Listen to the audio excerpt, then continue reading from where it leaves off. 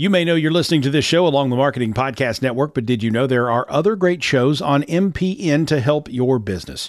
Christy Heiler hosts a fantastic podcast called Own It. Christy, tell us more about the show. Own It is all about celebrating women and non-binary advertising agency owners. We talk about buying out of the boys' club of advertising because less than 1% of ad agencies are owned by women. And where can people subscribe? You can find the podcast at untilyouownit.com. We're also on the Marketing Podcast Network at marketingpodcast.net. And of course, you can subscribe wherever you get your podcasts. You heard her. Go subscribe.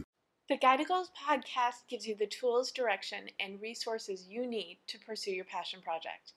I'm Deborah Eckerling, Project Catalyst, and this is the Guide to Goals podcast. Our guest today is Lindsay Tredent Mauch, and we're going to talk about SEO for your blog. Lindsay is the founder of LTM Digital, a marketing and social media boutique agency focusing on health, fitness, and technology, and she runs her own health and fitness blog, fitandawesome.com. Welcome to the show, Lindsay. Thank you for joining us. Thanks, Deborah, for having me. And I love your blog, well, for a lot of reasons, but mostly because, this is Guide to Goals for your passion project. It's clearly something that you're passionate about. So why don't you start with how your blog came about? What happened was I underwent a major health and diet change in 2012. I've always been really athletic and really into what I ate, but I never really felt very healthy. I always had some GI issues I was dealing with and things like that. And I changed my diet around and went to a doctor, saw a doctor for specific things. And all of a sudden, everything changed. Like, I felt better, I lost weight, I had a ton of energy, and I was writing about it. I was really active on Twitter. I had quite a following on Twitter, and people would always say, "What's your blog? What's your blog?" And I've blogged on probably every platform over the years. I had a live journal. I blogged on MySpace. I had a blogger account. I was from the desk of Lindsay.blogspot.com. Had LindsayTredent.com. So I had a lot of different places, but I never really had one specific blog where I housed everything. So then when people asked me about my health journey and where I was writing about it, I had nowhere to send them. So then I decided, you know what, I have all this marketing background. I've been working in content for so many years. I should really take this and create my own site. So Thanksgiving weekend 2012, fitandawesome.com was born. And it started just as a passion project over Thanksgiving weekend. I threw up a WordPress site and I just started writing. And I started writing and I went on the Whole30 challenge in January of 2013. I made it a goal to blog every day during the challenge.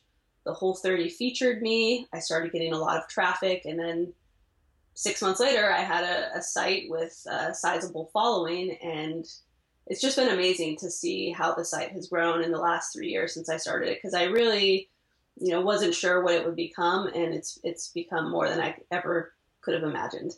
I think looking at a blog as a living, breathing thing is hugely important, rather than it's good to come up with the structure, but you have to come up with a structure that will change with you and the universe, right? Exactly. And that's something too where I think my marketing background really helped me in setting up that structure for the blog and knowing the categories that I wanted to cover and setting up my URLs in a way that was really easy in terms of, if I want to change something or evolve it down the line, making my categories broad enough, but then having subcategories where I could get more specific. And that really ties in nicely with SEO, which is what we're going to talk about today. Yes. Well, why don't we start with just what is SEO, search engine optimization, and why is it important for someone with a blog? The search engine optimization, really at the most basic level, if you go into Google and you type something into Google, and Google's gotten really interesting these days where it actually knows what you're going to say even before you finish typing it. And you type that into Google and you hit search, and all these different results show up. So search engine optimization is the art of crafting your content so that it can be visible in search via specific keywords that you're looking to rank for. So there's really, I mean, you can get really deep with SEO. There's a lot of very advanced technical things that you can do to your blog or to your website to rank specifically for SEO. But really at the most basic level, it's optimizing via keywords for search engines. Okay, and these are keywords that you put in your content as well as in your categories and your tags, correct? In terms of the keywords, what you want to do is you want to make sure that when you set your categories, that you're setting them based on different keywords. So, for example, on my site, we'll just do my site as an example. So, fitandawesome.com, it's a health and fitness website. So, in terms of my categories, I have health, and then under health, I have all the different specific types of topics I write about. So, one of the biggest topics that I tend to rank for via SEO for my blog is Whole30 and paleo and gluten-free. So those are keywords that I always want to make sure that I'm writing content specifically about those keywords pretty regularly, because that's a hot topic for me. So I have my main category, and then those are my subcategories. And then fitness would be my main category. And then the subcategories under fitness would be the different things I write about. I write about running. I write about cycling. I write about yoga. I have a category on my site called awesome, which is my catch-all for basically anything I think is awesome. And makes sense. I also have a category on my site now for pets, because as you can see with this lovely little Kona behind me, having a dog has become a big part of my life. So write about pets and active living and things that you can do with your pet. And also, I'm a mom. I have a 1-year-old daughter, and I write about mom things and pregnancy and getting back into shape after babies. So all of that is housed under my mom category. So what we were talking about before is it started as a health blog, and as you have evolved in your life, the blog has evolved as well, as have your categories and your keywords. Yes, exactly. And that's why I really like that when I picked the name for my site, and I think this was also the challenge when I talked a little bit earlier about how I blogged on all these different platforms over the years, is I blogged about all these different things as I was evolving, but I never really had a specific topic or anything just under my own name. So it's nice because with Fit and Awesome, it's fit and awesome. So it's anything health and fitness related, but also anything that I just think is awesome and cool and I want to write about. So that's really my catch-all, to write about general topics.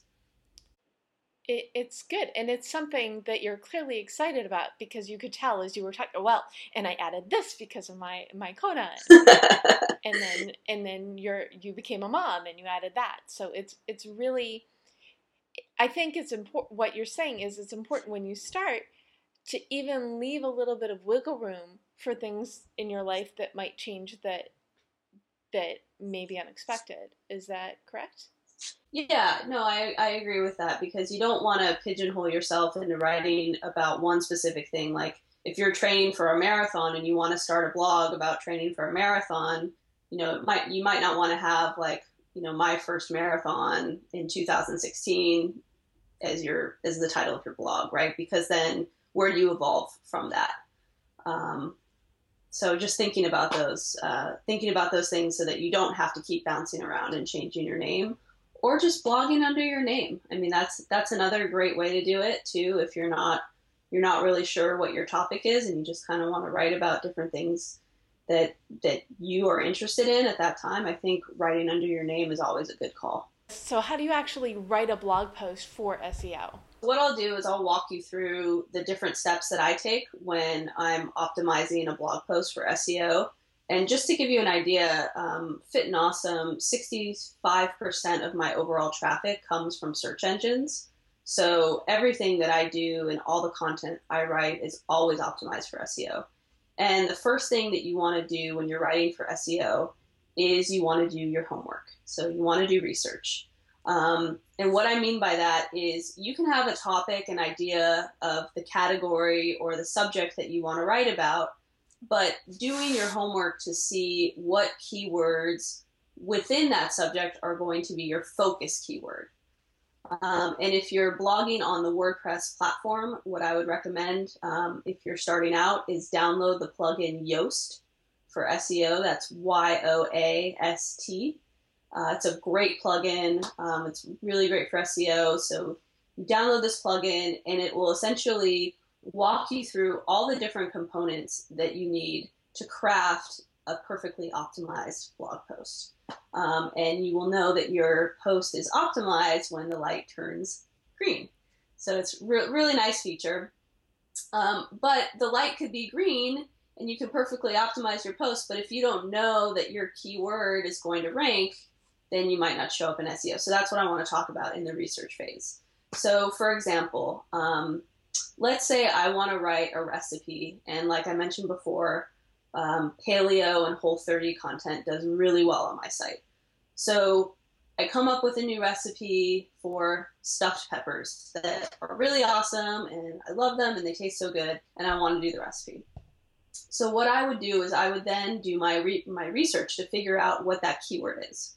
And the way that I do this is I go into the Google Keyword Planner, and the way you find that is through AdWords.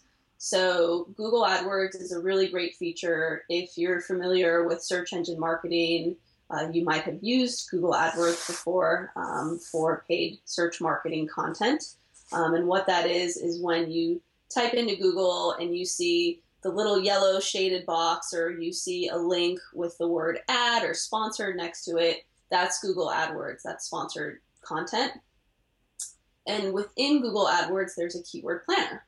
And the keyword planner is how you can figure out what you want for your SEO post. And I know what you're probably thinking. You're wondering, well, do I have to pay for that?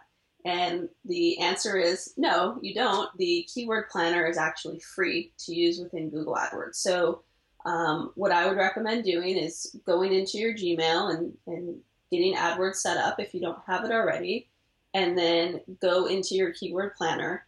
And what you can do is you can type in a term. So if I type in the term paleo stuffed peppers or stuffed peppers, what I would do is then I would look and I would see how many searches that term gets per month. And then I would look at the competition. If the competition is low to medium, then I know that I can actually rank for that term. If the competition is high, then I might not even want to write about paleo stuffed peppers. I might want to modify the recipe or look for something else, or maybe it's paleo stuffed mini peppers or something like that. So I'll go in the keyword planner tool and kind of look around and get some ideas. So what the keyword planner shows you is it really shows you what you can rank for and what you might not be able to rank for. And I would never go in there and say, oh, I want to rank for paleo, because that's a really broad term. Right. So that's not something that I would go in and try and optimize a post for. If I'm using the Yoast SEO plugin for WordPress, I would never just type in paleo as the focus keyword, because what they do is they allow you to choose a focus keyword, because that's too broad. You're never going to rank for that. So then what I do is I come out of the keyword planner. So for example, paleo stuffed peppers, let's say paleo stuffed peppers recipe is the focus keyword that I get out of the planner, and I say, okay, I'm going to rank for this. So then what you do is you go back into your post and you have that specific keyword phrase that you know needs to be weaved throughout your content. So there's a couple things that you want to make sure that you do to optimize your post for SEO. So the first is that you want to pick your keyword, okay? So we have our keyword, and we want to make sure the keyword is in the title of our post. It's in the meta description. So the title of the post is, when you go to a blog webpage and you see the title, that's the title. And then you want to make sure it's in the meta description, which is what appears when the post shows up in search engines. So you want to make sure your keyword appears there. And then you want to make sure it appears a certain number of times throughout the content. So what I'm going to do now is kind of walk you through the recipe for a good SEO post. And the first thing is word count. So you're going to want to make sure that your word count is a minimum of 300 words. And I prefer 500 words per blog post, but at minimum 300 words is really what you want to shoot for in SEO, but ideally 500.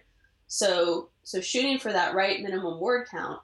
And then within that word count, making sure that your focus keyword, paleo stuffed peppers recipe, is weaved throughout that a certain number of times. So you want to really aim for a keyword density of, a certain percentage, probably around 3 to 5%. And what that is that's how many times your keyword appears in the number of words that's in your post, right? So if I'm writing paleo stuffed peppers, I'm going to want that keyword to appear probably, 5 to 7 times in that specific phrase. And that's where writing for SEO can be different than how we would normally write or talk, right? Because maybe you wouldn't want to repeat yourself so many times. So maybe you want to go back into your post and kind of insert those keywords. And after you write it, all eloquently, and kind of go back and massage it a little bit. But you want to make sure that your keyword appears a certain amount of times. You also want to make sure that you have at least 1 to 2 images in your post. So you want to make sure that you've got nice quality images. And when you upload your images, you also want to make sure that your focus keyword is in the alt tag. So what you do is when you upload your image, and I'm going to describe this based on WordPress because that's what I use. But when you upload your image via WordPress, you're going to see a little field on the right-hand side. Hi, Kona. And it's for an alt tag. So you just type in your focus keyword into your alt tag. And then when you name your image, you also want to name your image that focus keyword. So these are just a couple tips and tricks there. Basically, it's you have your focus keyword, and you have it in the title, in the meta description, in your images, and then weave throughout the text. Correct. Now, this question is, do you actually have a recipe for stuffed peppers on your blog? I do. And do you think you could take a screenshot of what you did in the SEO plugin, and we'll put it in the show notes? Yes, absolutely. With these tactics that I'm talking about specifically today are for growing your blog, growing SEO traffic to your blog. And this is also great for anyone who owns a small business and is looking to get more inbound traffic to their website,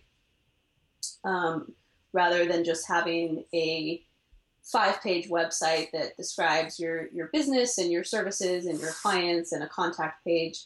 A blog adds this dynamic element to your small business where you will have different topics that you can write about. You can establish yourself as a thought leader in a field. And then you also have the opportunity to rank for this different type of content via search engines. So if someone is finding you through search engines, then they're going to look at your information, and then you have an opportunity for lead generation through your website. Before we even finish up, work-life balance. What do you do to maintain it? Because you work from home and you've got life and family and multiple projects. What is your recipe for that? I'm still creating it. Mm-hmm. It's something like, I think we've talked a lot about how, things have evolved over time. And I would say that the way I find balance evolves based on where I'm at in my life right now. And I think for me right now, it's really important for me because I really love what I do, which I feel really fortunate to have found something that I love to do so much. But I feel like I could do it all the time because I enjoy it. Like after, at night, I could easily work through the night on my stuff and my content.